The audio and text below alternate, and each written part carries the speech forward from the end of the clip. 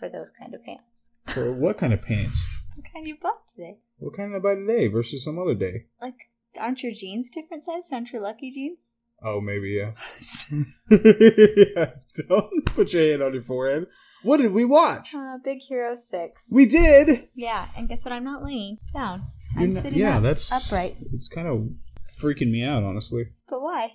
I don't know. It seems weird. We slept like 90% or 50% of today. Yeah. Got it. Okay. All right. What? I'm hungry now. You are hungry? A little bit. Such a weirdo. So, Big Hero 6. Mm-hmm. Do you want to say some general things about it or just go right in? I think I tried to watch this movie once before. You did? I can understand why I didn't watch it again. You do? Mm-hmm. Yeah. Yeah. I had sprinklings of love intermingled with a lot of anger. Did you? Yeah. Sprinklings of love. Yeah. I feel like I want to take a poll. Do you feel like you are talking at the microphone? I do. Look, I'm looking in the right direction even. You even, when you did that, you pointed and you went way past the microphone. So what are you talking about? That's ridiculous. I'm going straight towards it. You did this again. The microphone is here. So I have to like turn my head like this. Are you like... I'm trying to mirror you. That's pointing toward it. You see that? Yeah. You see that? Notice like that? You got that? Completely unnatural. Ow! Puppy! Stop it. Oh, Jesus. You've got claws and things. Oh, there goes her secret identity again. Oh, sorry. Stop it. God, But- puppy. As I was saying, I feel like I want to take a poll Yeah, what kind of poll? and see if any of my kids have even seen this movie. Oh, yeah. I'd be interested in that, actually, too. Speaking of which, that was the weirdest first week back I have ever had. Oh, really? Yeah, okay, continue. Because there are certain, like, Disney movies and Pixar movies that seem like they get lost on kids, you know, that they don't even register to them. So it does seem like this would be one of them. I know that when we went to Disney World, I wanted to get his picture with the Betamax or Baymax. Yeah? I feel like he did either that or my sister just forced it on him. Did you say his name? I meant to say my nephew, and did I say it? Cutting it out. Ah! Cutting it out. Are you really going to? Yeah. Okay, good. All right. So how does this movie start? It starts with the kid pool sharking the robot fights. Oh, right. Okay, yeah. Yeah, he goes in and they're having these underground robot fighting and the guy's sawing people in half and it's Rock'em Sock'em Robots and so he's like the ultimate champion winner. Yeah, and then the kid steps up and he's like, "Oh, I'd like to play." Yeah, and then he's annihilated. This little bot is like sawed,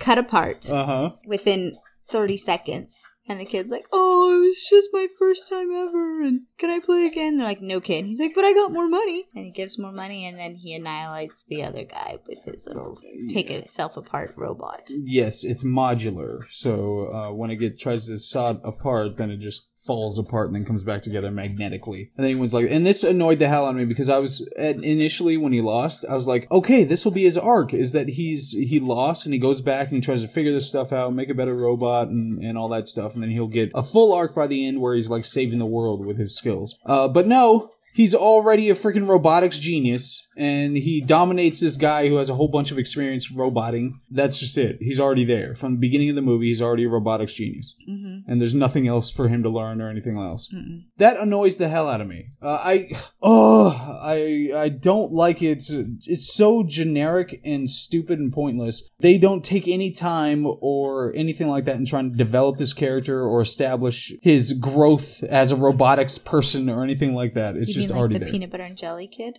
Yeah, it's a lot like the peanut butter and jelly kid. No, he was terrible at it at the beginning. Yeah, he was terrible at peanut butter and jelly machines, but made a machine that reads freaking minds. That was so stupid. I hated that movie. But the point is, so he goes back to his house, and we find out he's just got an aunt or something, right? Mm-hmm. His parents are gone. His brother rescues him. Oh, yeah, his brother comes... Oh, that was stupid, too. And they go to jail. Oh, yeah, they get arrested, but there's no actual cost. They go to jail, you never hear about it again. They come and get bailed out or whatever, you never hear about it again because you can't bet on robot fights. Correct. Except for you weren't paying attention. No, I wasn't. And they're like, why would robot fights be illegal? Almost literally right after he just said, robot fighting isn't illegal, but betting on robot fighting is. Yeah. You had one of those too later in the movie, so don't even... What? Later in the movie, you said something, why would they do this? And I was like, this. And you were like, oh. Yeah. I don't know the that happen. No, it absolutely did happen. So, but then they go home and his older brother is like, oh, I want to take you to my lab or something. What? No, that's not what happened. Okay, what happens? He tricked him and said he was going to take him to the robot fight across town, and instead he went to his lab. Oh, okay, whatever. But so far, the personality of the stupid kid who I hate is just that he is an incredible, inexplicable genius at robot making. So he doesn't think he needs to go to school. Right.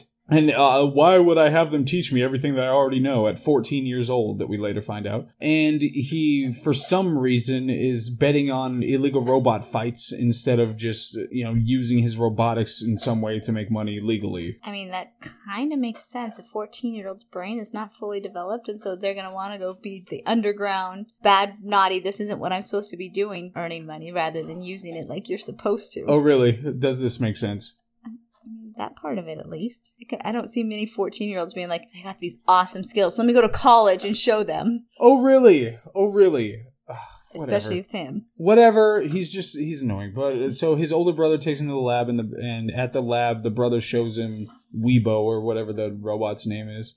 Right? Baymax? But he also meets the guy who's like the lead, like Graham or whatever his name is, is the lead person of the whole lab. He's the professor. Yeah, he's the professor. Meets all of his brother's team, all the 4 members, completely nondescript, stupid, pointless members of his team. And then he shows him the Baymax thing. And each member of the team has some special project they've been working on, like the laser lines and the magnetic wheels. And why are you rolling your eyes? Because it's this big eye roll. Because they have special things that's going to be their superhero things later. I hate everything that has to do with this stupid team. It's really annoying. The only thing that's good about, like, there are some legitimately funny things that come out of the team and come out of other things in the movie, like the robot guy. Yeah. Like, there are some legit funny things, and those are my peppered love things about the movie. Yeah. But other than that, it's just, like, I'll explain it. But, so he meets the team, and this is fine at this point. He meets the team, and they have little bits of personality that don't really do anything or resonate. They're just trying to make them distinct by having them, oh, this is the severe one, this is the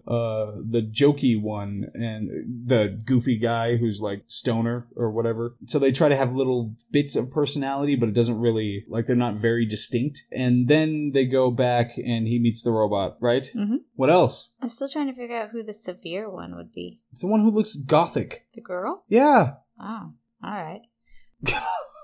And so then I kind of checked out a little bit. We started talking about something else for a second, and then he's like, I want to go to this college, and so there's some like science fair thing that he has to. Well, but so the robot he's a medical robot. Yeah. And I really like the design of the robot. That's the best thing, I think. One of the best things about the movie is just the robot's design is so unique. Yeah. Because he's big, spongy, thing. And he calls attention to that later in the movie when the kid's putting armor on him. He's like, I don't understand how this enhances my approachable, like... What, my medical something? Yeah, like how it helps me help people medically. But I like the design of the robot. I like the eyes and the very simple face and like I said, the big bulbous structure of the robot, I think is great. But during this thing, so the little kid, not only does he know everything about how the robot's made, he keeps talking about, oh, you did this to his brother. He says, oh, you put this, and it has, the flux capacitor or whatever inside it. And he looks at the eyes and he's like, oh, it has these kinds of cameras.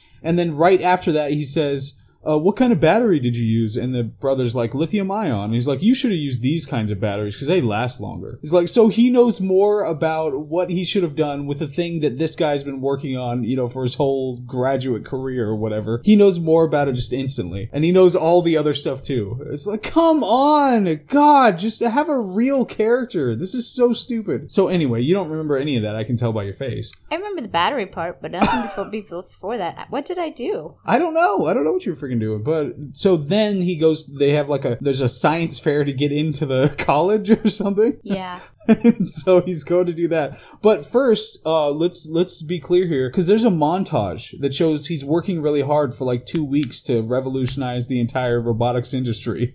So it's really important to establish that, because he's trying to build his science project. But he doesn't have a project. He doesn't know what to do. At first, yeah. Yeah, and then his brother takes him and literally shakes him to try to get ideas flowing, and that's when he sees his robot. Right. And he gets an idea from the robot. And like I said, it has a montage where he's in the garage, and it goes over like 12 days, and then he's got his project done, and it's over. What are they called? Microbots? Yeah, something like that. But so they go to the thing, and oh my god, there's so much of this that annoys the hell out of me. Because he gets up on stage, and he's like, oh my god, I'm nervous and stuff. And then he starts his deal, and he built a ton of freaking micro robots that all stick to each other, and he can control them with his mind. That's what he built in 2 weeks. For this project. What on earth? Like, he's 14, and he's more of a robotics genius than both the freaking professor and the other kid. Seems legit. That doesn't make any So he does that and demonstrates it, and then the one guy comes up, who's like the villain guy, and he comes up, he's like, oh yeah, you have some nice robots there, and I want to pay you money for them. He's like, they're not for sale, and that's why you have to go do, illegal betting on robot fights, because you could just sell a stake in this and never have to work again for the rest of your life, but whatever. And then the other guy, the professor's like, no, he's terrible, and he just wants it for profit or something. You reverse that, but basically it's the same outcome. Reversed what? I didn't reverse anything. The professor comes and says, don't do it. He's involved in it for himself, and that's when he says it's not for sale. He was going to sell it to that guy. He gave him... No, he wasn't. You completely missed it. He said, no, you're such a liar. He said it's not for sale after the professor guy started talking. Are you sure about that? I'm as sure as I can be. Because you haven't been paying attention to much of this, and later you're going to have even less of an idea of what happened. True. But right now, I had an idea of what happened. All right, well, it doesn't make any difference. He seemed interested in what the bad guy was saying until the professor was like, don't do it. No, I think he seemed interested because of the reputation of the guy. But until he started talking about money and how I want to buy it, I don't think he had an interest. Anyway, whatever. But the professor, fine, he comes over and says that, and he says, no, I'm not selling it. And then, what happens after that? And then he tries to walk away, and the older brother's like, excuse me, and because he had tried to take one of the microbots with him. Oh, okay, and he's like, that belongs to my brother, and then he got the little microbot back. It was a 14-year-old's 2-week invention, and everybody's like, oh my god, I need that. It's so amazing and incredible. It was amazing and incredible. I'd like to have some things like that. Yeah, microbots that stick together and control with your mind. Mm-hmm. So, oh my god. So then they go out, the brother and the little brother, they go out and they're like talking, and then when they turn around, the whole building's on fire. I don't know how they missed all that. I also don't know why the other, like, everybody didn't just get out fine. Like, it would have been a slow roll kind of thing, since everybody was in a giant auditorium type place. But anyway, so they go back and somebody says, oh, the professor's still in there. And the older brother's like, oh, I have to go save him. And kind of, you know what? This is on the older brother. Because he decides to go running into a burning building. Is he a freaking firefighter? No, he's not a firefighter. So he goes running into the building, and then boom, Michael Bay moment when the little kid's trying to run in after him, and it blows up and he gets thrown back, because like in It's Always Sunny, the explosion blows you to safety. I am trying to figure out, do we ever know if the professor was even saved? Oh my god, are you serious? Yeah, that's what I was thinking about. Okay, we'll get there, alright? So anyway, but he gets blown to safety like Charlie, and then after that he's super sad because his brother was killed in an explosion that he ran into. And then, he finds the friggin' robot. You remember this part? Yeah, but, yeah. Mm-hmm. Okay, go on. Nothing. No, he finds the robot. Nothing happens after that. That was the end of the movie. Oh, I thought you meant to, thought you thought I was trying to say something. No, I just meant go on with the story.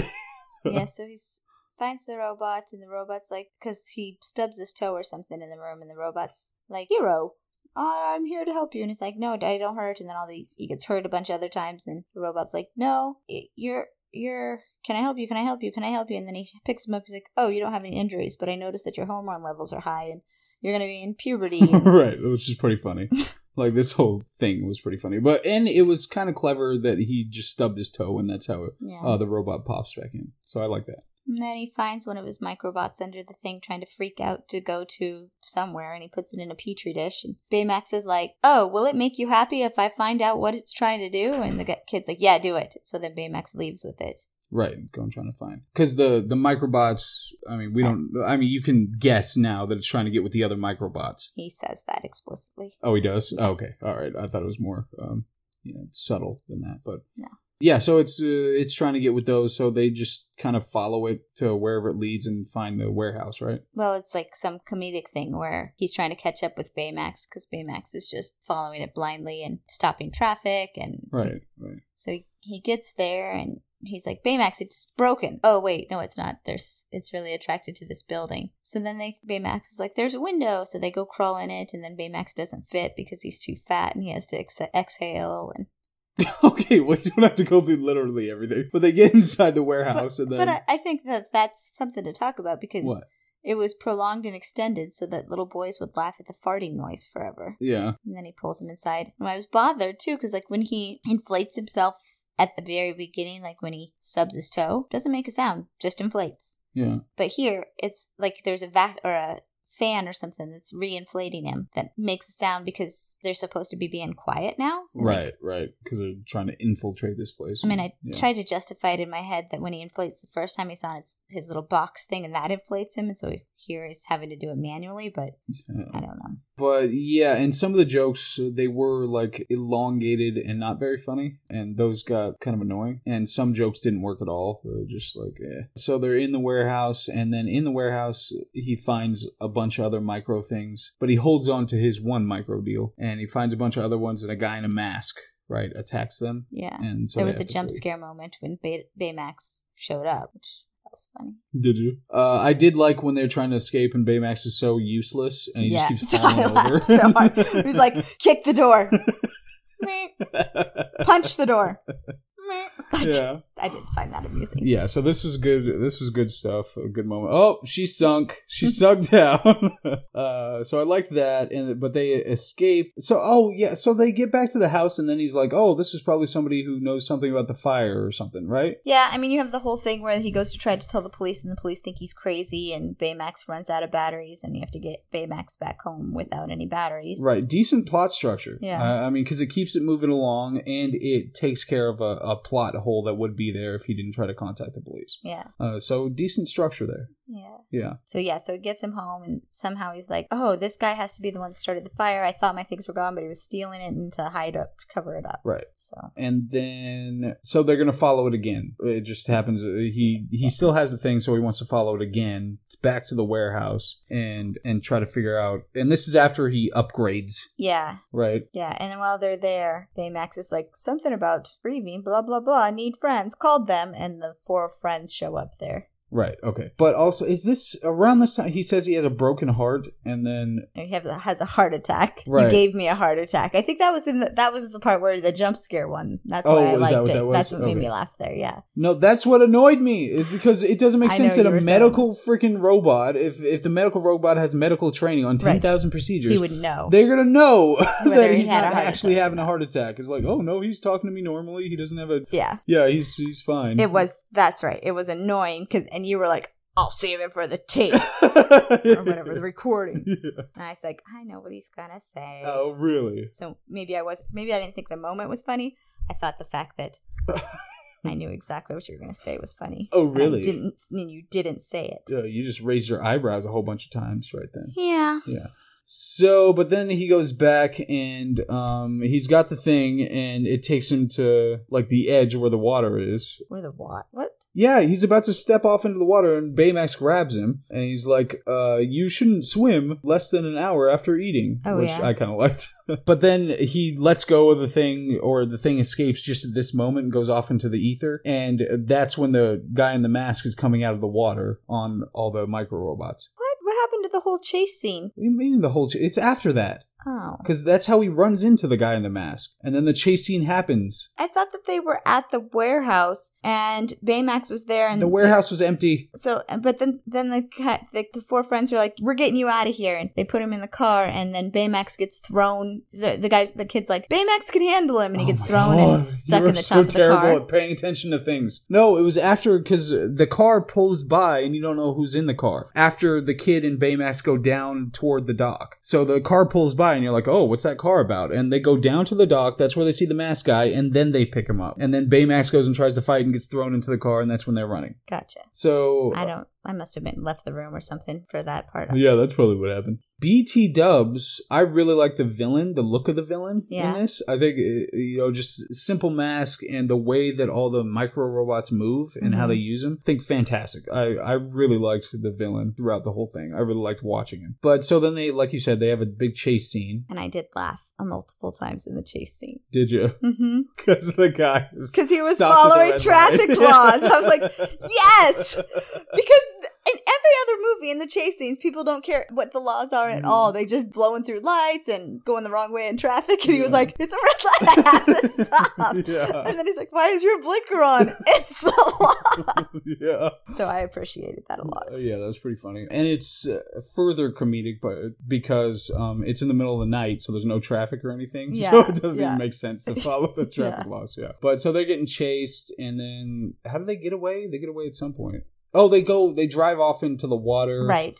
And then Baymax floats him up, and then they take him back. And back at the house, he's like, oh, I've got to make you all superheroes now. They're not at his house. Oh, God, I think I cut this part out. So they're best friends, and they don't know that the stoner guy has a super rich house? Really? Like, they never, ever figured that out or found that out or went over or anything like that. Never found it out that he's super rich and has an amazing house. That was stupid. Because at first I thought, okay, maybe they're just like work friends. They don't really know each other. But then they later said, no, Takashi or the older brother, they're like, he was our best friend. So no, they were best friends. He was their best friend. That doesn't mean that they were all best friends with the stoner. Just individually, they were best friends with Takashi. So he knew, but the other ones didn't. Ugh. I didn't think that was that far-fetched. I thought it was a stupid thing to do, but I didn't think it would be like, oh my gosh, I can't believe that they didn't know. It is, and it was stupid. It's ridiculous. Nah. Yeah, it is. Anyway, it was it was pointless. It was freaking dumb. But then the kid's like, oh, well, I gotta make us all into superheroes so we can... She has to upgrade them all. Yeah, upgrade them all. And it's weird. And this is... Because, okay, you do think it's far-fetched that a whole bunch of random robotics people are just going to suddenly have the dexterity and reflexes and all that stuff to be superheroes, right? Right. Okay. Also, they all look stupid. Like, I don't like any of their outfits. I don't like how their team looks. You know, you think about, like, the Incredibles and how they look good as a team together and how they balance each other out and all that kind of stuff. Even their powers, how they complement each other. But these guys, it's stupid and pointless and out of nowhere, and they're just useless. It's like, what was the point of having any of them? And the stupid kid doesn't have any of his own powers that he gave himself. He just rides on freaking Baymax the whole time. Correct. That's, by the time we get to the end, So he makes them all their superpowers, and then they have another montage, because they had the Baymax montage already. They had the montage of the kid in the garage, and now they have this montage of these people learning how to be superheroes. Right. And it's just like, all right, yeah, this is obligatory because it doesn't make any freaking sense that they would know how to do any of this. And so suddenly they're incredible at it, except like a bird startles them, and they all miss the bird. And so it's like, okay, they're not so incredible at it, but whatever. So what happens after that? Then he introduces Baymax's upgrades, and they're like, oh, wow. And then he's like, Baymax, do the fist. And he's like,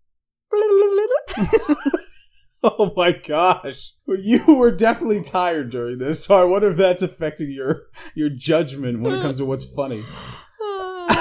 God. But yeah, so he does that. And what else happens? And then he actually shows them what Baymax does, and he flies on him, and that's when, at some point, Baymax earlier, this is why they decided they needed to upgrade, because Baymax had taken the profile of the guy, and so that's how they knew they were going to be able to find him, the bad guy. Yeah. And so then he goes flying all over the world with Baymax, and they land on top of some high building, and he uses his upgraded sensors to find the location of the bad guy. All right, I don't remember any of that, but yeah. Yeah, you were asleep at that point. Oh, was I? Yeah, because right after that is when it cut out, and you didn't move to put the movie back on, so I thought, oh good, it must be nap time, and that's when I told myself I could go to sleep.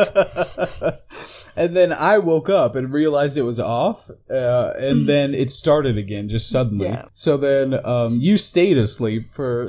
I heard, honestly, I did hear it come back on, and I was like, nah, it's nap time. Yeah, all right. I was very mad that it came back on. I was like, how dare it interrupt nap time? So it popped back on, and then so I can't help you for quite a while now again. Right. So we find out. So they did this whole, and I told you, I mentioned it at some point because I didn't want you to say, "Oh, BS." But I was like, okay, well, the person who's supposed to be the villain is definitely not the villain because the kid says it too early that he must be the villain. I said it. Didn't I? Oh no, you're right. I said you're such a little snot. No, because when we first met that guy, I was like, and we meet the villain, right? And then, who is not the villain? That's who they arrested at the end. No, it's not. Look at her. Look at her face. Can you see it? No, you're completely wrong. The same. No, absolutely not. What happened was, so they assume that it's that guy, and they like this. A lot of this doesn't make sense because they're like, okay, it must be him, so we have to go find him. But then they just go and do their whole doc stuff and all that chase and all that scene when they're trying to chase the thing down. But then later they have an encounter with him again. You know, the guy in the mask, and they're like, oh. And then during the fight, he knocks the mask off, and so he grabs it. The kid does. What's the kid's name? Hero. Oh, right.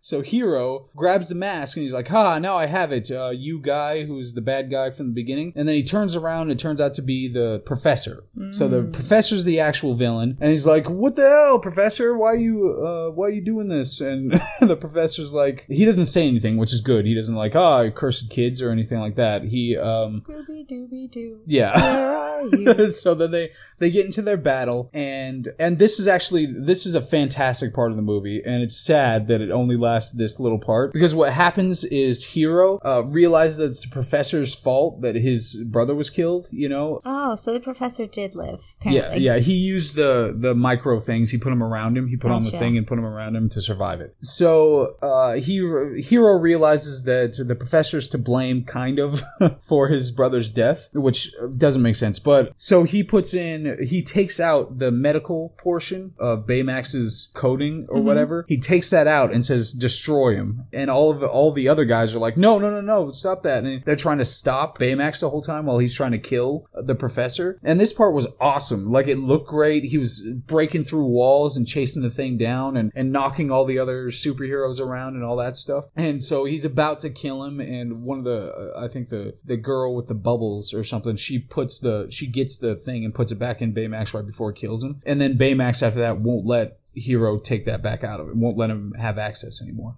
But it looked awesome, and it was the one moment that the character was actually like doing something immoral, you know, that you were like, what are you doing, kid? You can't do that. So it was the one moment of actual character in the movie, but it ends right after that. Then Baymax shows him a video of his brother, and that's where he's like, oh no, I need to like not kill people and just catch him. But it doesn't make a whole lot of sense because obviously his brother ran in on his own volition.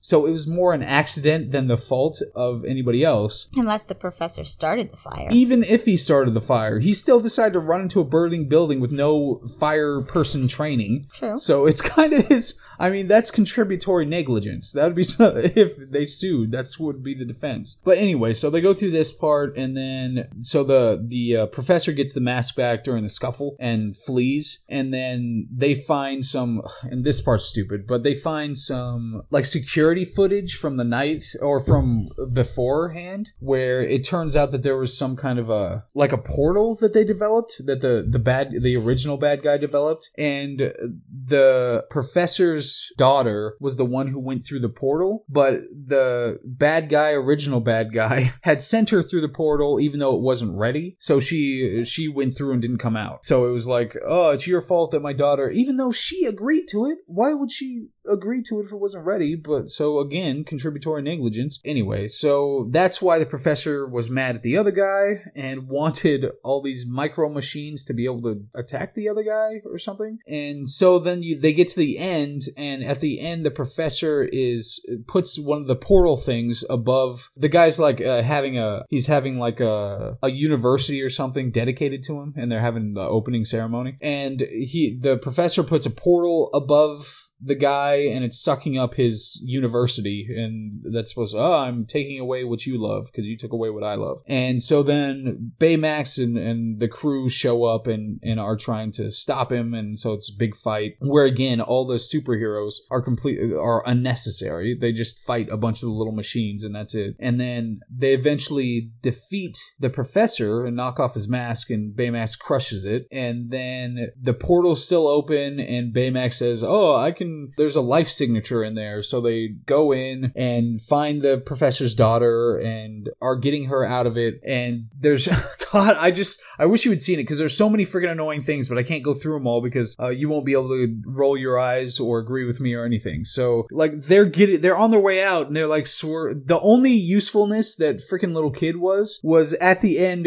Baymax is holding this, the pod, and it's in front of his face for some reason. He could just hold it down so he could see, but he puts it in front of his face and the kid's like, oh, turn right, turn left, go up. And that's the only usefulness he shows. But anyway, right at the end, they get hit with a giant piece of debris that breaks up Baymax's stuff. And he says, no, I can still save you by shooting my hand. And so he shoots his hand and gets them all out through the portal, and then the portal collapses. And I don't understand why they can't just open a new portal and go to the same thing, apparently, because it's that easy. But so he's stuck there, and they're out there, and they save the daughter, and then he goes back and finds that in the hand was Baymax's. But why did the university guy get put in the police car? It wasn't the university guy! Oh my god! Not all old, pale-skinned men look alike. It was the blonde guy, not the brown-haired guy. It was not. It was the white-haired guy. White-haired guy? That was... The professor has white hair. He has white hair. Alright. Oh my...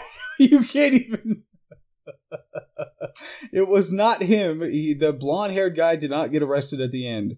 Do we have to rewatch it right now to make sure you understand this? Nope. I'm just going to make sure it wins now, so you have to rewatch it so I can point it out. I feel like you've had an increasing bias as the movies go along, and I don't know whether it's you're getting tired of them or if they really are getting worse. What? Increasing bias? Like you've hated each movie, I think, more than the previous one. Do you think I'm unjustified in my hatred for the things in this movie that I espouse? I don't know. I didn't see the whole thing. Yeah, well, no, because there are a whole bunch of weird plot things. Like he has to do the portal thing to destroy the building instead of just using his micro machines to do it. Yeah. And that's so that they could go find his daughter and all that stuff. That was completely unnecessary. Their freaking hero hating the professor or whatever doesn't make any sense. He wasn't directly responsible. Even if he found out that he was the one who set the fire, his brother was the one who ran in there, so it's not directly responsible. His grief is so rational. Well, fine, whatever. But not only that, but the professor needing a whole bunch of micro machines to get his revenge on the guy. Why doesn't he just order a hit? What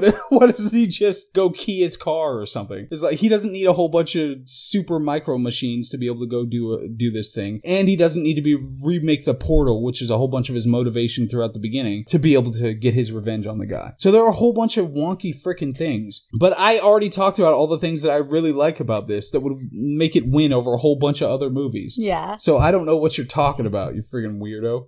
There's a bunch of trash stuff in this, though. Anyway. You know it's up against Mulan. I didn't know that. I couldn't remember what it was up against. Is that racist?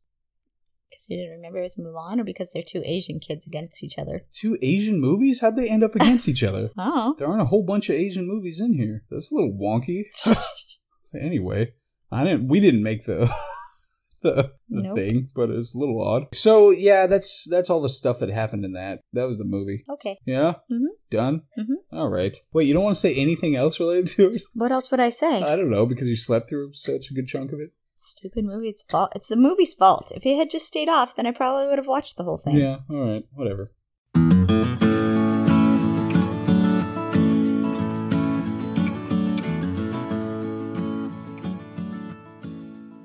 You're tired? Yeah, just a little bit tired. Oi. You're gonna sit up again? Maybe. You think you're gonna sink mid? Nope, you already sunk. Alright, what do you want to watch? What did we watch? Mulan. What? Mulan. Yeah? Mm-hmm. I have to put this disclaimer at the front. I probably have a bias. A pro-Mulan bias or anti-Mulan bias? A pro-Mulan bias. You do? Yeah. Shady, you were just calling me out for bias last episode. Yeah, so I will check that bias. No, you won't. So, what happens in Mulan? The Huns attack. Okay. That's how it starts, right? I don't know, but she is in her village and she's writing some stuff, right? No. What? The Huns attack. That's how it starts. Okay. So then we know that they are coming. And then it jumps to Mulan writing stuff on her arm. And stuff on her arm. Uh-huh. Okay, because she's going to cheat on a test. Uh-huh. And she has to be punctual. And then she realizes the rooster crows and she's already late. Oh my god, it's like Little Mermaid. Yeah. Isn't that how Little Mermaid starts? Where she's like, somebody says, and she's so punctual or something like that.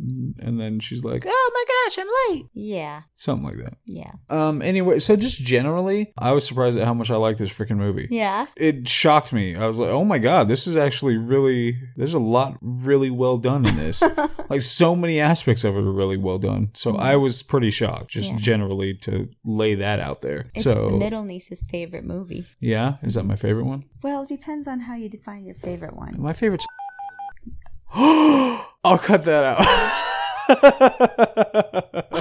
Which one is she, though? Is she the youngest? Middle? Oldest? The one is the youngest, is the one that you just said. Oh, the youngest one. The middle one is the one loves this movie. Oh, okay. But yeah, anyway, generally, I just wanted to put that out there. So we see the Huns first, and then she's doing her stuff, and she has to go to like a, what is it? It's like finishing school it's the matchmaker. She's going to go get matched. Oh, dang it, really? Yeah. That sucks, because I thought it was something other than being forced into a marriage kind of thing. Because that's the tritest thing that they could do. Yeah. But if it was just, oh, she's, not Dorothy Parker. Who's the I can't remember. How do I not remember this? Dorothy Parker's the one who has all the witty quips. Oh my gosh, I can't, my brain. Anyway, so it's like, I just thought that it would be like, oh, she has to go and learn how to be all proper and figure out what fork goes on what side and all that kind of stuff. I mean, I could be wrong. That could be what it is. Well, I'd like it a lot more if it was that. Then that's what it is. Okay. Bias. So she's going to do that and she's horrible at it, which is another cliche. Serendipitous that they don't do well at the thing. Just like if they're meeting guys and all the guys are horrible, that they're supposed to marry. It's like you have that extra thing that they always have to put in there. Yeah. That makes it so they don't do the thing that would just make them generic person. What are you doing? Fixing that. Oh, okay. Crazy grandma and the cricket. Right. And freaking love the cricket.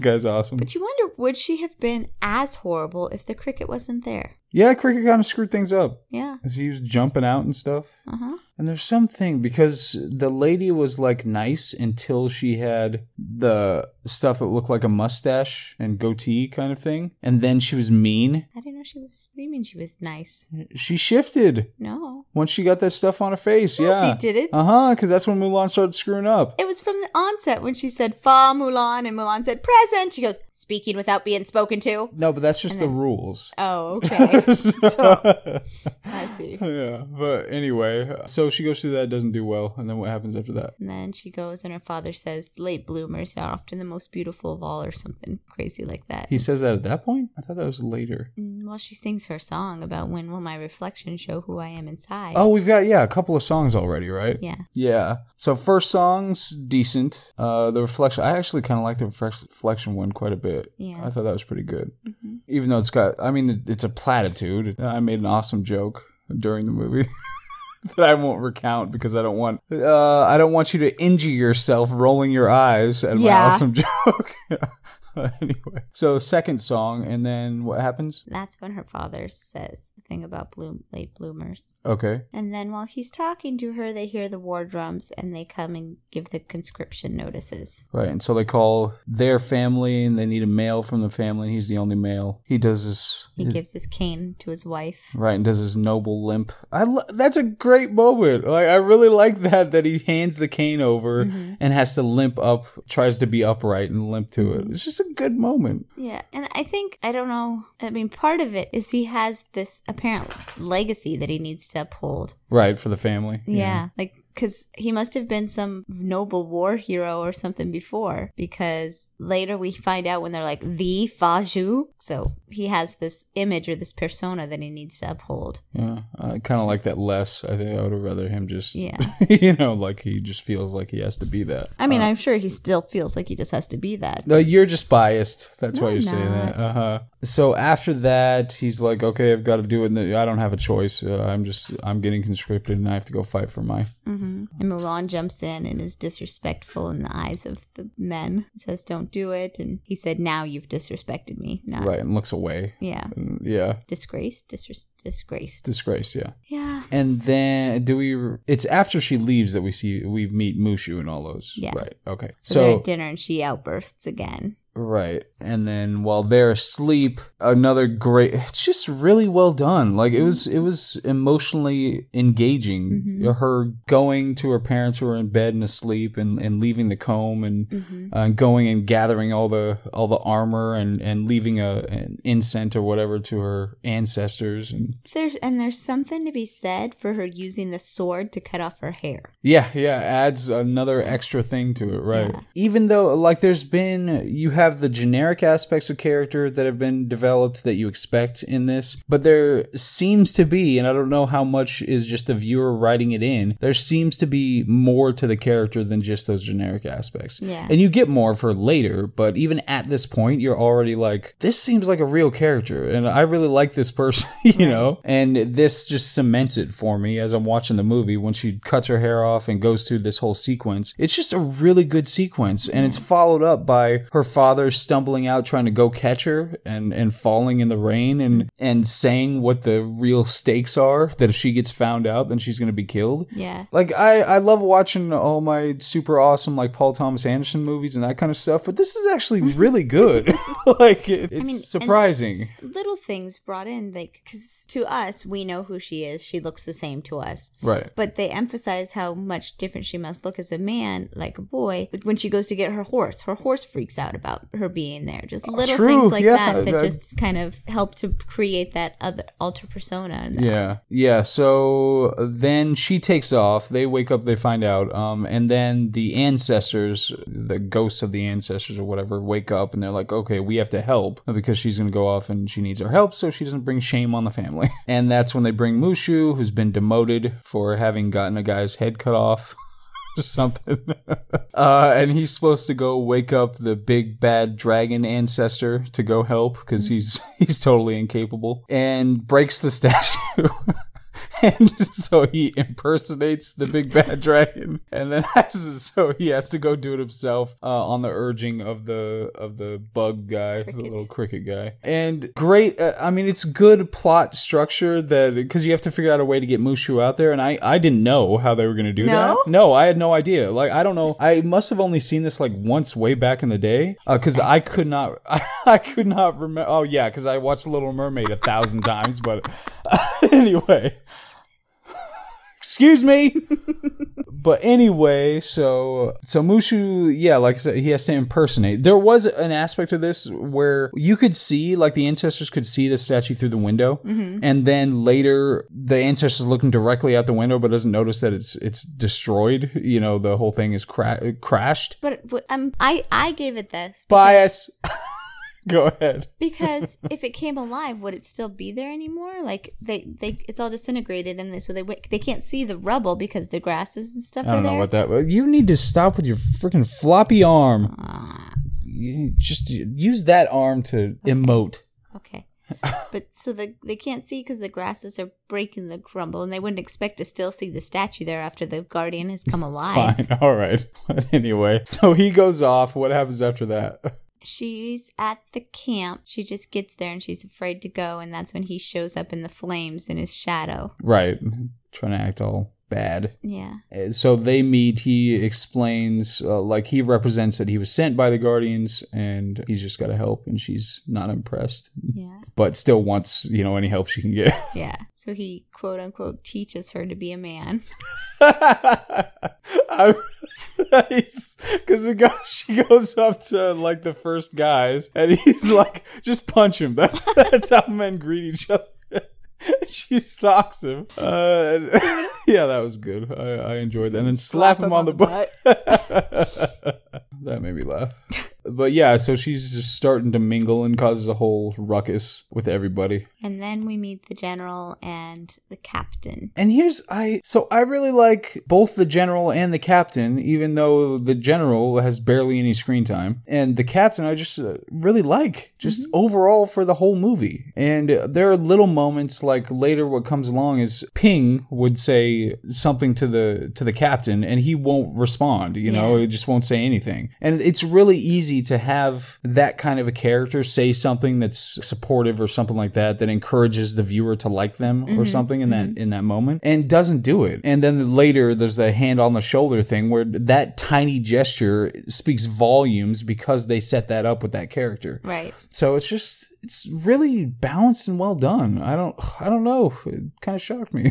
But, yeah, so we meet them, and what happens after that? As the general puts him in charge, the little crony doesn't like it. The general leaves, and the ruckus that Mulan had caused, or Ping had caused, is what the captain steps out to see of his new troop. Right, who he has to train from, like, the bottom to get them to fighting standards. Yeah. So he punishes them. They have to clean everything up. They don't get dinner, and they have to start training in the morning, and she wakes up late. Right, already. And is this when he shoots the arrow up to the top? Yeah. And this when the montage song starts? Yeah. One of the best montage songs Agreed. And sequences that I've seen. I can't tell you how many times that I've started, let's get down to business. Yeah. As far as montages go, it's just really well done, especially because it's not just the protagonist. No. It's everybody. Right. It's the whole troupe that's going through this whole thing and struggling and learning and getting better. Exactly. And they have the turning point, you know, when she's getting washed out because he's like no, you can't do it. Yeah. And she figures out by ingenuity, figures out how to climb the thing and get the arrow,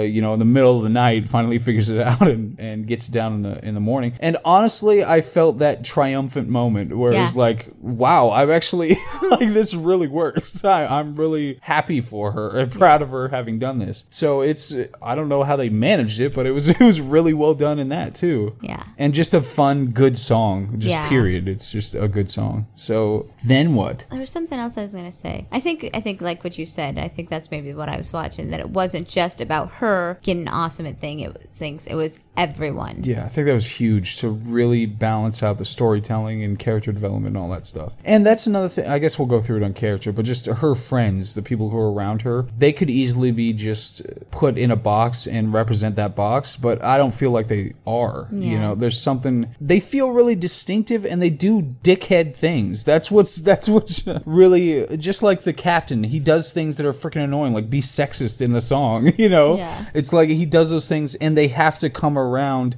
to getting over those dickhead things that they do. Right. And that's what makes a character, you know? That's what makes it complex and makes it worth watching and seeing them grow and all that stuff. So, I don't know, there's something definitely more to that.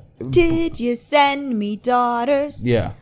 When I asked for sons. Yeah, sexist. Even though it's kind of still how our society in the United States works. I only had to register for selective service, and you did not. I was going to make a Roe v. Wade joke. Oh my gosh. Yeah, let's leave that out of it. But anyway, so I was also going to say that Mushu and Mulan's relationship feels genuine too. Yeah. Like, I was skeptical of that, but I was like, it doesn't seem like he goes, and it's freaking Eddie Murphy. So, you know, it's got a very distinctive voice. Soul glow going. Yeah.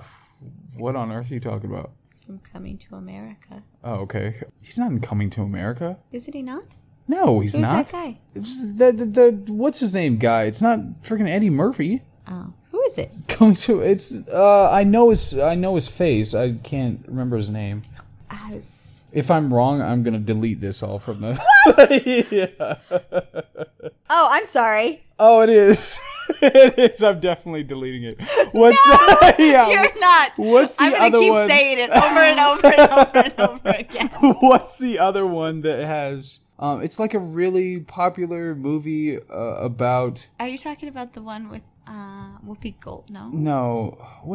There's another one. Like, I can picture it, but it's not Coming to America. But it's a. Are we having a Zephyr and John, whatever his name, moment for you. It's possible. I know there's a movie and I can't think of it now. I think it's a good movie, but anyway, all right. Okay. So I'm definitely deleting all that. But coming to America. Yeah, you were just talking about Eddie Murphy and Mushu and Mulan's relationship. Yeah, and Mushu and the Cricket's relationship, excellent. Even though the Cricket doesn't say anything, they have a great back and forth and the way that they work together and all that. But Mushu and Mulan, even though sometimes it seems like they accelerate it too fast, where he'll just be like, "Oh my, she's going off" and that kind of thing. It seems like it works just right and it's genuine, and he's got his own interests, plus he develops interest in her, just period. Right. So it's really well done. I mean, and you see that later when he's telling her to go home, even though... Right. Yeah. Okay, so at this point, they're trained and they're about to head off. No. Okay, what happens? She goes to bathe herself. Oh, yeah, so there's that sequence. And everybody comes, and then as she's coming back, she hears the crony say that he's never going to let that troops go because their troops suck, so he's going to tell them that they'll never see the front lines and anything. Right. So then Mushu and the Crickets send a message by riding a panda to... Right. Which I don't know why, but I laughed hysterically at this part. You laughed as the panda was like climbing the tree. Yeah, because it was behind the guy when he's walking away. It just starts going up the tree. I couldn't help. I was just laughing hysterically at that. But so they doctor a letter to get them sent off. Yeah. But it turns out pretty convenient. Yeah. Because they run into a thing that they needed to see that they could help with. Yeah. Well, that's because the general would have never sent for them. Yeah. Like, never would have. Right. Before that, though, on the walk, they have another song that's A Girl Worth Fighting for. Yeah, that song, which I enjoy again. It's a pretty good song. But then they find where the village was destroyed and the emperor was killed. Not the emperor, the general was killed. Yeah. Mm-hmm. And what happens after that? So then they say the quickest way is to go through the pass, and so they go through the pass. But then here's another convenient plot point. Mushu sets off one of the cannons. Oh, right. Gives away their position. Yeah. Yeah. Right. So they start getting our arrows will blah blah blah. They start getting arrows shot at them. Yeah. What's his name? Captain Guy gets hit, and they all start fleeing and gathering up the rockets. The rockets the cart catches on fire. Like I said, we were watching, good thing Mulan brought a horse, because how else were they going to carry that cart? Oh, right. Yeah, that's convenient. But the catches on fire, so he sends them all to go get the rockets out. So I think that was important, just because it set up the fact that they only had a limited number of rockets. They could only have to fight with whatever they could carry. Right. Yeah, so, that is, yeah. And so they're down to their last rocket, and they don't see anybody else. They think they got them all out of the mountains. Right, everything. They were shooting the rockets at the mountain and hitting the archers.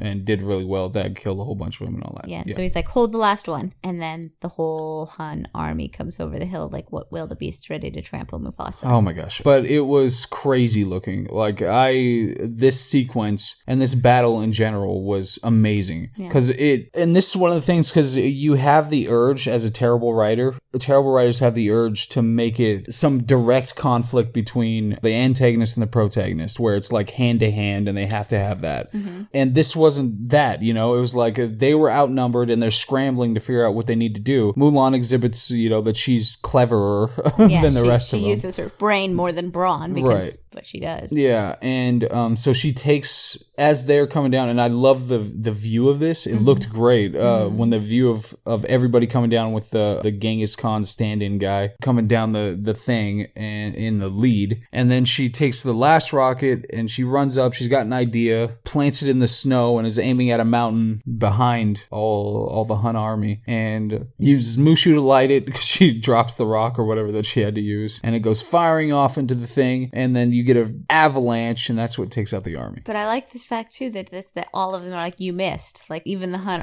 had no idea what she was doing. He's like, you missed, you dummy. And even Mushu. Yeah. He's like, he was right there. Right.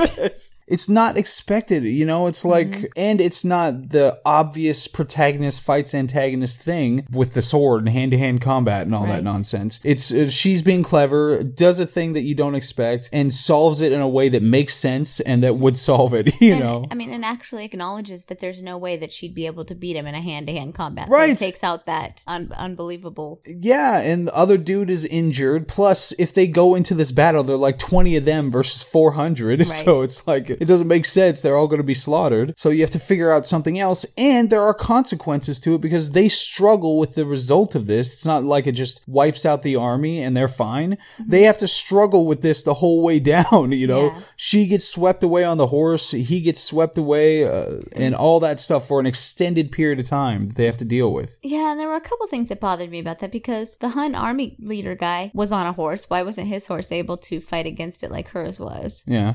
And, I mean, the fact that the happenstance of the arrow and the rope back and forth and that right. little rope can hold the horse and two grown people. Right. And Mushu and the cricket because those had a lot of weight. So those little things kind of bothered me and happened like all of her friends were able to shelter behind that rock and not get hurt. Right. And the medic doctor that takes care of her afterward was hiding somewhere. So. Yeah, that's some convenient stuff. So those little things bothered me about it. But on the whole, I did like it. And I like that he pulled up the Hun's head. He's growling. And it's like, nope. Yeah. So they get through that. But when she's being treated, the medical personnel discovers that she has breasts. Mm-hmm. So it's going to it might have a leg up in the mammary section. No, it might be outnumbered on the mammary section. But the medical personnel determines that that's the case, tells the captain, and the captain verifies. And then it's like, oh. And then the crony's like, you have to kill her. Yeah. And he makes it look like he's going to, and then drops the sword, and it's like life for a life. And right. But there's also, and I like that this is kind of in the background, because his father was just killed. And she says she did it for her father, to save her father's life. So it makes sense that would be part of the motivation. For him to not carry that out in that instance. So there's some extra stuff there that why he would go against tradition in that. Yeah. And there was, I mean, right before they realized she was hurt, he did make that, I'll trust Ping, whatever Ping says, basically. So it sets that up for him to go against it later. Right.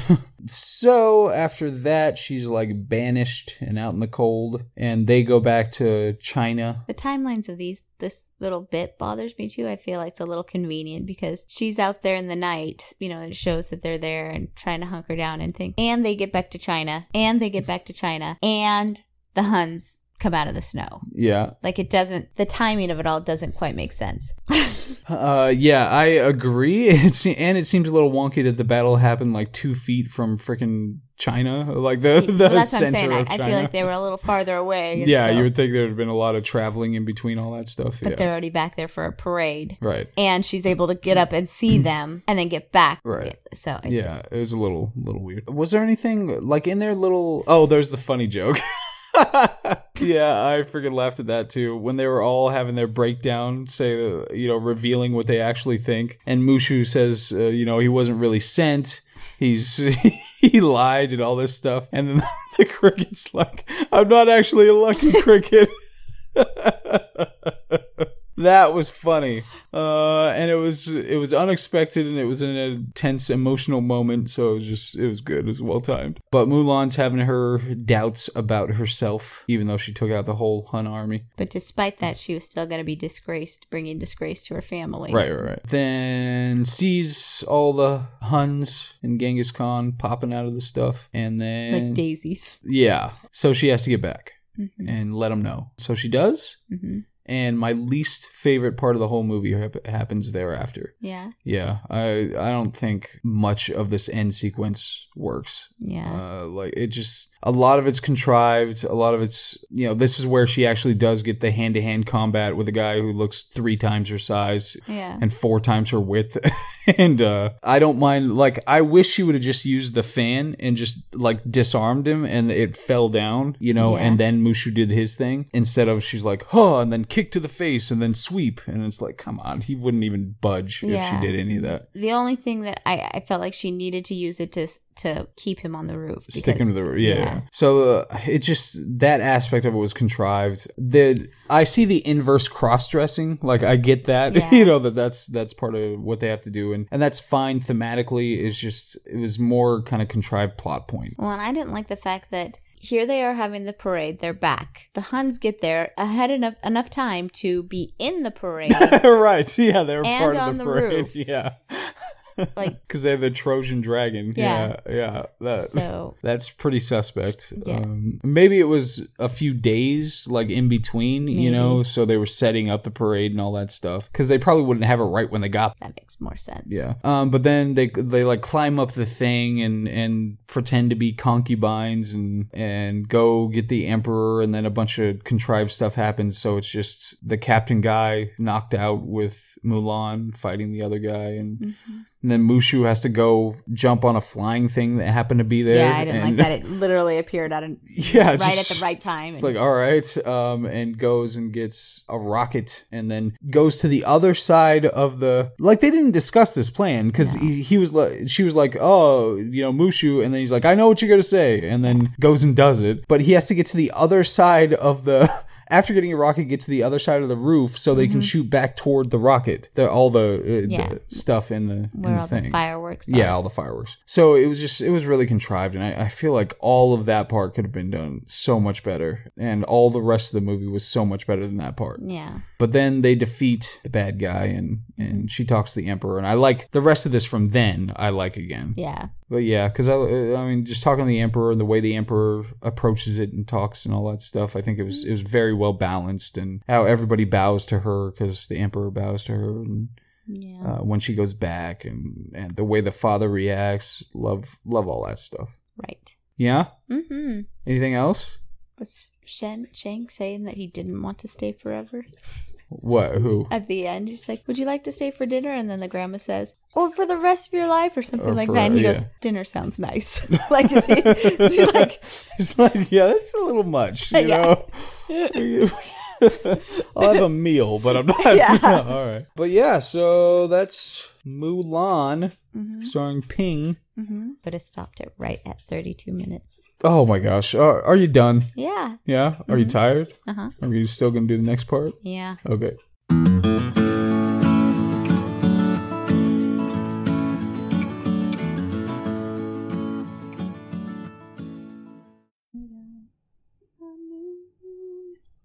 Beyond there. Yeah? Yeah. Are you ready? Yes. You gonna put your phone down? Yes. I'm trying to find my Scholastic book order, though. Oh my gosh. All right.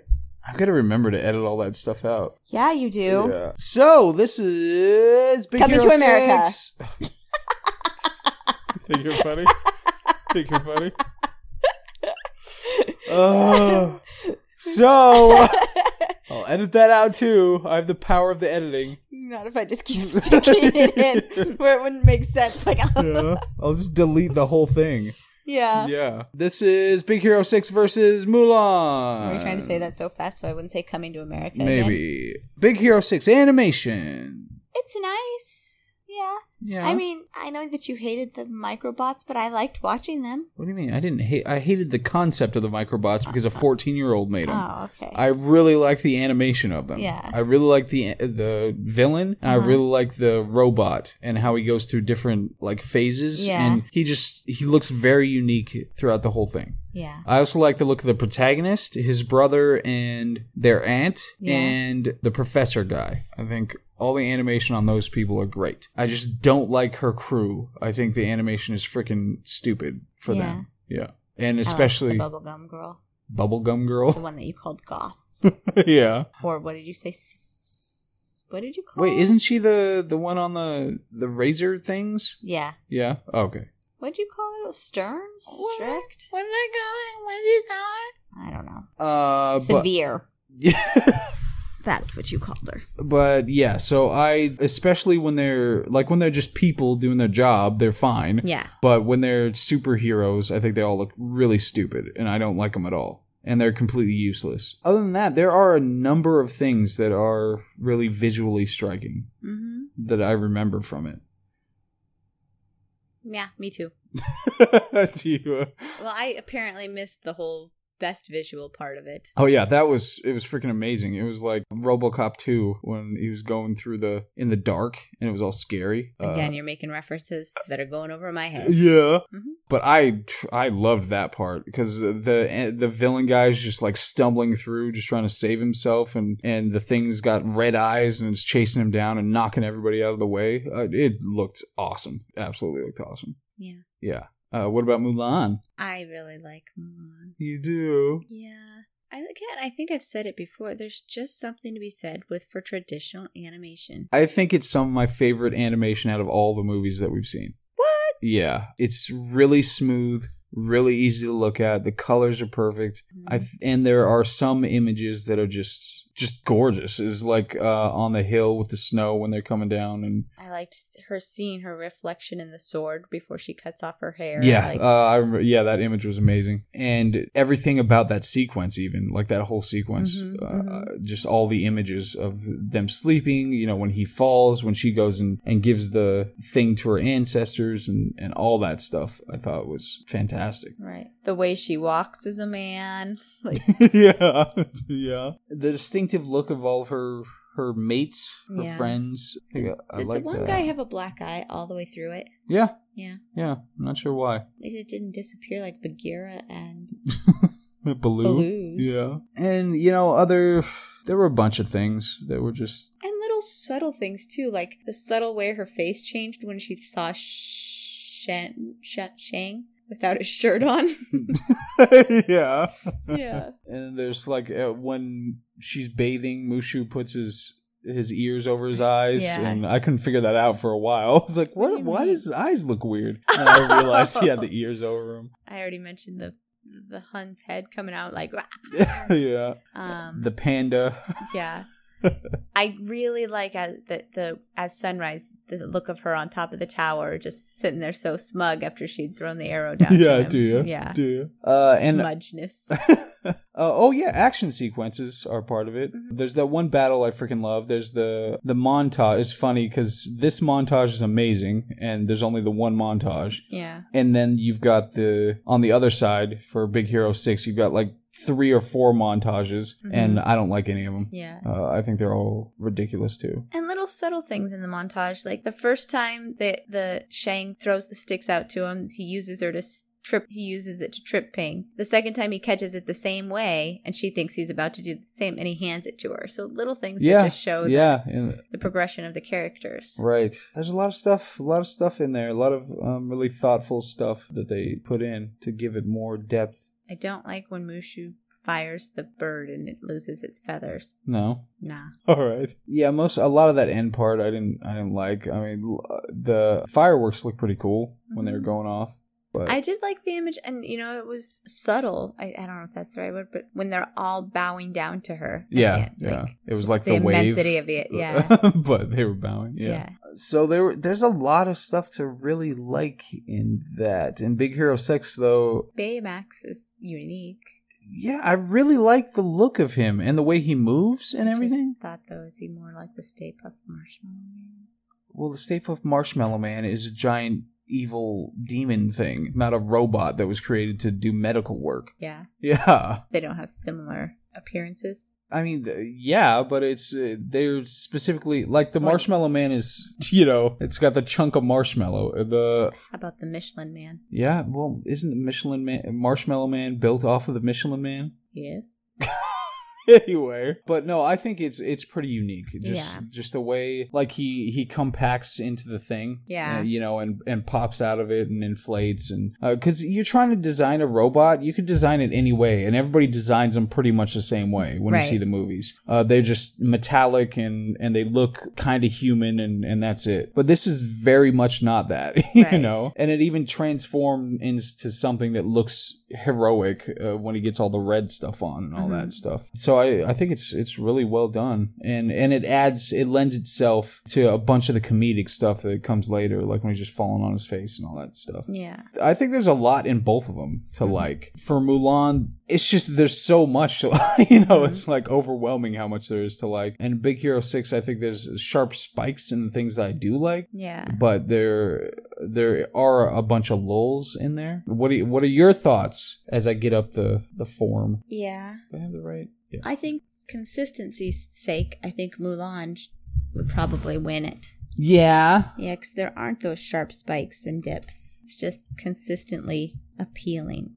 So animation, you pick Mulan? Yeah. That's your choice? Yeah. I pick Draw. You do? Yeah, because I was thinking about it, and there are just, for the later action sequences, they're actually, when it comes to Beta, whatever his name is, when it comes to the robot fighting the villain, they're really creatively done. If Mulan didn't have the last action sequence, I'd give it to Mulan. But I think that kind of brings it down and narrows it out for me. I really like a lot of the visual stuff in Big Hero 6. Even some of the physical comedy that they do is really well done. And so I think it balances out. So Draw versus Mulan. Okay. Yeah? Do you think if I had seen that... Oh, jeez. What are you doing, Bubby? Do you think if I had seen that middle part of Big Hero 6, I would have thought it was a draw as well? Because that's where a lot of what you're pulling from is. Maybe, but I don't know if you're as impressed with super action-y stuff. No. As I am. So yeah, I don't know. I think you probably still would have gone the same way because you're totally biased and can't be objective about this one. It could be. Yeah. Especially the animation. Yeah. Alright, character. Big Hero 6.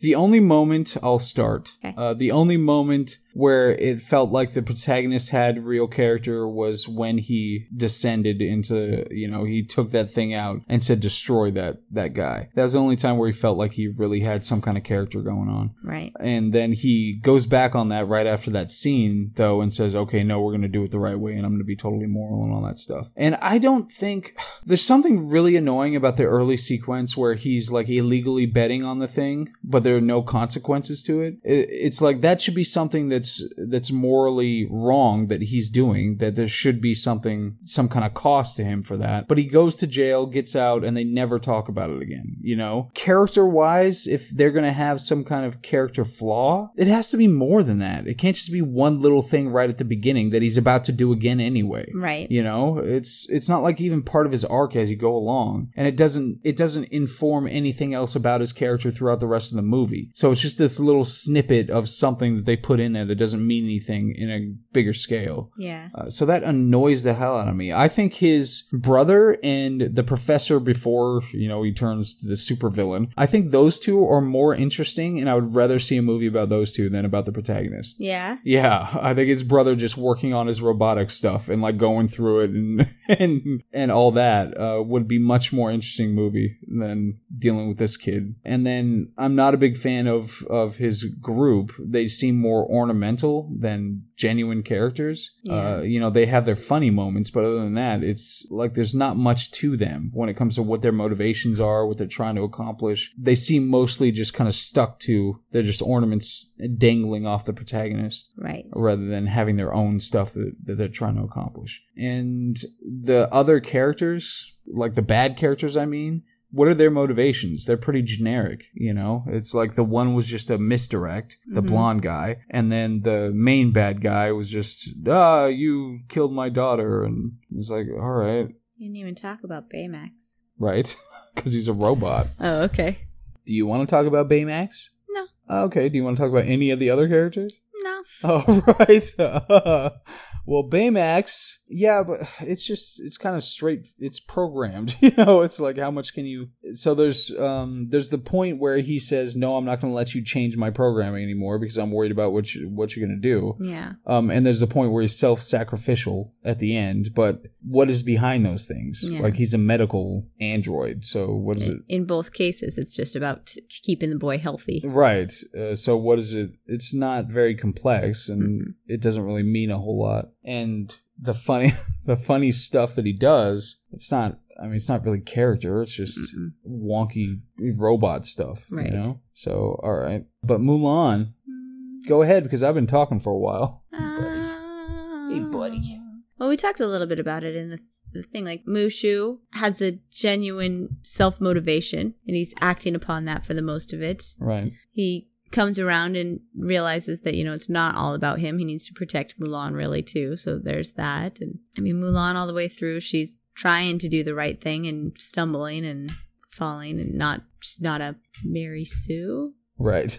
It's not perfect at everything from the get-go. Right. Flirts with it at the end. Yeah. But other than that, absolutely not. Yeah. Shang, I mean, he obviously comes around and thinks that women aren't worthless. Aren't worthless. Correct. I mean, and her father even, he's supportive of her and he's supportive and says, it's okay. And then he's very disappointed in her. Like, he's not just, he's a real character. He's not just, so. And then when he finally sees her again, it's that, he drops the stuff and is just happy to have his daughter back. Yeah. I mean, and in the next scene where when the mom's like, go after her, he was like, I can't. I just can't. I can't do it. Yeah. And the captain, he's trying to make his father proud to some degree. He's really motivated to get everybody trained, a little sexist. And then, like I said, those little moments where he doesn't respond, those kinds of things really add to a character. They establish a character to where when he does some kind of a thing, then it's really meaningful. He also banishes Mulan, and twice. Yeah, twice, and ignores her at the end. So he's doing a bunch of more complex, annoying character things. And it's not just, that's the difference, is that this movie could have easily been just a straightforward social message kind of movie, but it never ever feels like that in any way. It absolutely feels like a story that secondarily is talking about social things, and it feels like it has characters that are engaging in this stuff, but they're not built to tell a social message. Right. They're real characters that are just doing this stuff, and incidentally there are social messages. Like bunny cops? Yeah, like bunny cops. So it's so much better, and it's exactly what they need to be, and it still gets everything across that it needs to get across, when you're talking about socially or whatever and being conscious. Gets all that across without having to be freaking generic and stupid and horribly written and just all the characters being symbolic rather than real. Right. Then you've got the little poop cricket. I was going to say that SH word. Oh my gosh. It's the Zelda talk. Yeah. It wreaks havoc on your language. But yeah, the cricket, he has some real personality when he's going through. Because he annoys and causes problems multiple times. He helps Mushu with stuff. He's trying to be helpful and he gets in the way and... I did find it funny when he was, and I know that when he was writing the letter and he's like, please come to the front line. And he's so proud of himself. He's like, yeah, I did that. I wrote that. Yeah. Like little things like that. That spoke to his personality as a cricket. Right. And it doesn't have any, it's not specifically necessitated by plot. It's not some explicit generic character thing that's being put across. It's just a matter of character. It's just a matter of establishing something other than what you would just basically expect from a character, So, I think I give it to Mulan pretty clearly, and it's easy. Yeah. What do you think? I would also give it to Mulan. Bias. It's possible. Storyline plots. Big Hero 6. Some contrivances. Some other great stuff. My favorite aspects of the plot, that he bangs his toe and says ow, and it gets the thing up, after his ow, mother. What? Did you do that on purpose? Buddy, you are. That was pretty funny though. But anyway, come over here. Don't be weird down there. Come over here. We don't have listening. A Baymax buddy, so he cannot come popping up. But yeah, so that was a good little setup. All the stuff about the villain, it just annoyed me because there were aspects of the plot that didn't make a whole lot of sense. That he's got to steal a whole bunch of mini robots to get revenge on this guy. Yeah. That doesn't make sense. Mm-mm. And I mean, how did he know? I mean, he's been plotting this revenge for how long now? Right. We don't know the timeline. But how did he know that this microbot thing was going to be created? So right. So he finally has his chance. Yeah. It's like, what? Or even if he hadn't been planning it, why him surviving that thing with the microbots? Why was that the impetus for him to finally get his revenge on the guy? Yeah. It's like, it's really goofy. And there are other things like bringing the portal to the thing. Why did he need to do that? Why didn't he just send it as microbots? How'd he do that? It just sounded like you're how'd he do that? Ate it up, yeah.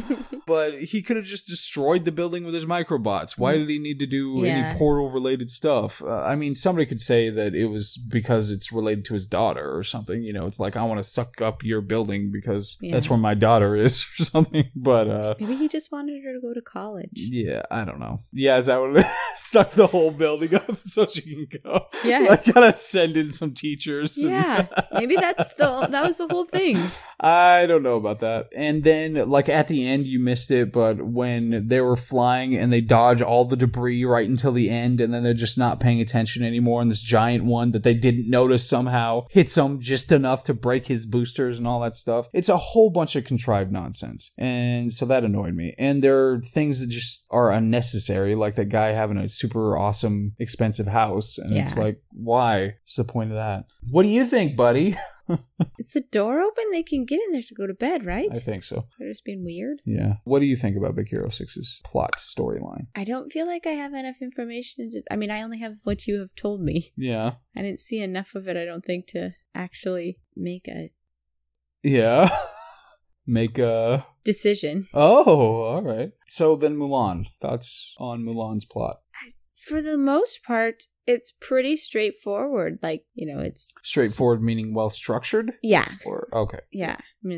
It brings in a lot of the Chinese traditions and customs, and those kind of help to move the plot along. So they're not really contrived for why she has to be the one that goes. And right. There are multiple things that are custom dependent. Yeah. And they're not like shoehorned in. There are things that have consequences, you know, and that they're already set up and they have consequences later. So yeah. Yeah. There are a few contrived things, like I said, the cart with the horse, and right. It couldn't have happened, and that they happened to not fall off the cliff like the rest of the Huns did. And right. And I don't like the end part of the end battle. I think that's contrived. Is there any historical basis in this? I don't know. I don't remember who got past the wall or who didn't, or whatever else, or if a girl dressed up as a guy to infiltrate the army. I don't know. But, so what? You pick one? Which one do you pick? Like I said, I don't think I have enough. You're going to abstain for the first time ever? I think so. So I can pick whatever I want? And that wins this category? Uh-huh. So I guess we have to do that for all the other categories then, because you missed so much of the movie. No, because the rest of the movie, I could talk about story, or I could talk about characters and animation and song and memorability. All right. I could talk about those things. The story is continuity there. Well, I picked Mulan. I think that one's pretty easy too. It's really well put together. It's well balanced. Everything's clean and makes sense. The only thing that is contrived that I feel like is the end. So, but in Big Hero 6 there are a lot of big contrived plot points. So abstain for the first time ever. Music. Big Hero 6. Is it Imagine Dragons? Is that who does their song? Is that what it was? I think so. Yeah, I think it was fine. I didn't really. I feel like the song actually does pump me up. It does? Yeah. I'm a big fan. All right. So that wins then? No. Oh, okay. Because I was wondering, was the song written for the movie, or did they just pick... I don't know. We can give it credit for it, though, because I feel like it's not going to overcome all of the music. All of it, hands down. Yeah. I mean, like I said, I sing at least one of them on maybe even a weekly basis.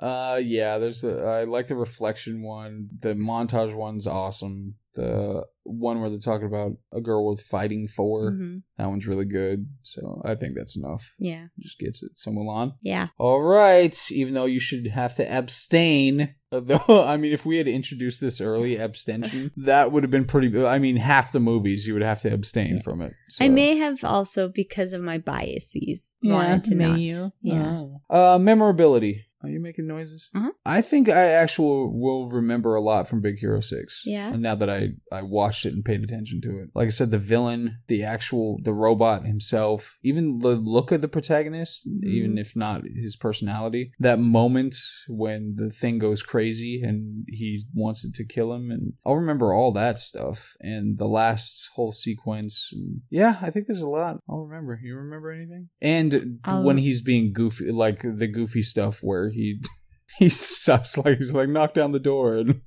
he sucks at it. Yeah, I'll remember all that. I'll remember the robot. Yeah, the robot. Yeah. Yeah, that's about it. Probably. I feel like there are things in there that had the potential to like permeate culture. Like nobody talks about microbots. Why? Why not? Yeah, no, because they're pretty awesome. And yeah, nobody talks about anything. Nobody does that thing or whatever he does with his hand when they do that. What? What? I exploded all the time. But you make that noise? No, I go... Yeah, exactly. And that was already established. That's what it's playing off of in the movie. I see. Sometimes I do jellyfish. Okay, that's enough of that. So there's no, I don't know, nothing permeated culture. We didn't say anything. You didn't even know it was Disney. You thought it was Pixar. Yeah. Didn't ya? I did. And I didn't know. And there's nothing at Disneyland from Big Hero 6, right? You can meet Baymax at Disney World. Disney World. Yeah, okay. But yeah, so not a whole lot. But there's no Mulan at anything at Disneyland, right? No. You can meet her. Oh, you can? Mm-hmm. We didn't meet Mulan. No, because we met a horrible impression of the Little Mermaid instead. Oh, yeah, she wasn't great. Because remember on the sign, it said Cinderella, Snow White, and friend. Oh, really? And so, yeah. But Cinderella and Tinkerbell were awesome. Mm-hmm. But yeah, no Mulan stuff. But what about Mulan when it comes to memorability? Like I said, I've heard, maybe it's just me, but I'm pretty sure I've heard other people say, let's get down to business. I've heard it a lot, yeah. So that's definitely. I know that the Reflection song was a pop song for a while, just like the Imagination Dragon one was a radio hit too. Imagination Dragon? Yeah, I know. All right. I just got That's their formal name. We're Imagination Dragon, but our friends call us Imagine Dragons. All right. Puff the Magic Dragon. I definitely, I don't know, just personally, there's a whole bunch of memorable, like that, bunch of the images, her getting the thing, even her bathing and all the men jumping in, and right. Mushu doing a bunch of stuff, the little cricket guy doing a bunch of stuff, her horse even, the panda. Avalanche, yeah. Just the villain in this, how awesome they were when he like hands him the doll and his 3 people were like, oh, this smells like sulfur, and here's a little, from a particular kind of horse, and that was awesome. Yeah, a whole bunch of stuff. And you liked it when he said, how many people does it take to deliver a message? And they're like, 1. He shot the other guy, yeah. That was awesome. And yeah, all like the beginning harped on it already a whole bunch, but or lauded it already a whole bunch, but the sequence where she's getting the armor and her father's collapsing and all that stuff. It's just excellent sequence. So a whole bunch of stuff. I actually like Big Hero 6. Like, there are a lot of things I really like about it. Yeah. And in talking about it, I think I like more. Like, I wouldn't mind watching that again. Yeah. You know? So. Because you really seemed like you hated it. Yeah, did I? I was talking about when a movie has a bunch of potential, but they squander it in certain aspects, but do other things really well. That drives me crazy more than anything. If it's just a bad movie, it's a bad movie. And we can get rid of it. Like Sword in the Stone or something. Well, not Sword in the Stone. What's the other one? Sword in the Stone wasn't horrible. Yeah, Finding Dory, or what's that? Black Cauldron. Yeah. That's the one where it's just like, this is horrible. I hate this stupid thing. And I didn't care so much because all of it was horrible. But when it has like the robot and other stuff, not doing the robot, I mean, what it has is Baymax and other stuff that's excellent, then it really bothers me that the other stuff was bad. The writing was bad and the structure and all that stuff. Also, I just really wanted his name to be Betamax, because then it would be like it's his second Max that he made. Yeah, maybe it's short for Betamax. Just like Imagine Dragons is short for Imagination Dragon. All right. Yeah, so for memorability, I think Mulan gets it, but you agree? I agree. Are you yawning? Yeah. Because it's late? Uh-huh. So that would mean that even with all of our weirdness throughout it, with a draw in the beginning and an abstention, that means Mulan wins. Yeah. And Big Hero 6 goes to the loser's bracket. Yeah. Yeah? Mm-hmm. All right, what's next? Do you know? I'll check. Don't move. It is not Coco and Monsters University. It is not. Rather, something in the dinosaur. What? Something in the dinosaur? Yeah. Oh, like the good. Stop it! Stop moving! You're gonna make it. It's gonna come up on the. You already did it. Oh, it's. No, the next one is Coco at Monsters University. That's not the next one we're going to watch. The next one we're going to watch are Dumbo and the Good Dinosaur. Well, fine, but for people who are listening, it's just next. Next is Coco and Monsters University. But then after that, Dumbo and the Good Dinosaur. I haven't seen Dumbo in decades, and I've never seen the Good Dinosaur. What about you? Agreed. Same thing? Same. Not agreed, because you just agree that I was... that you did it. Yeah, I hadn't seen him. So, same thing? You haven't seen Dumbo in a long time? Correct. And Dumbo has a live-action one coming out soon. I know. It made me cry, remember? Crazy. Douche chill. So is that it? Yes. Mulan wins? Yes. Moving on? Yes. Are you sign languaging me? Yes. Okay.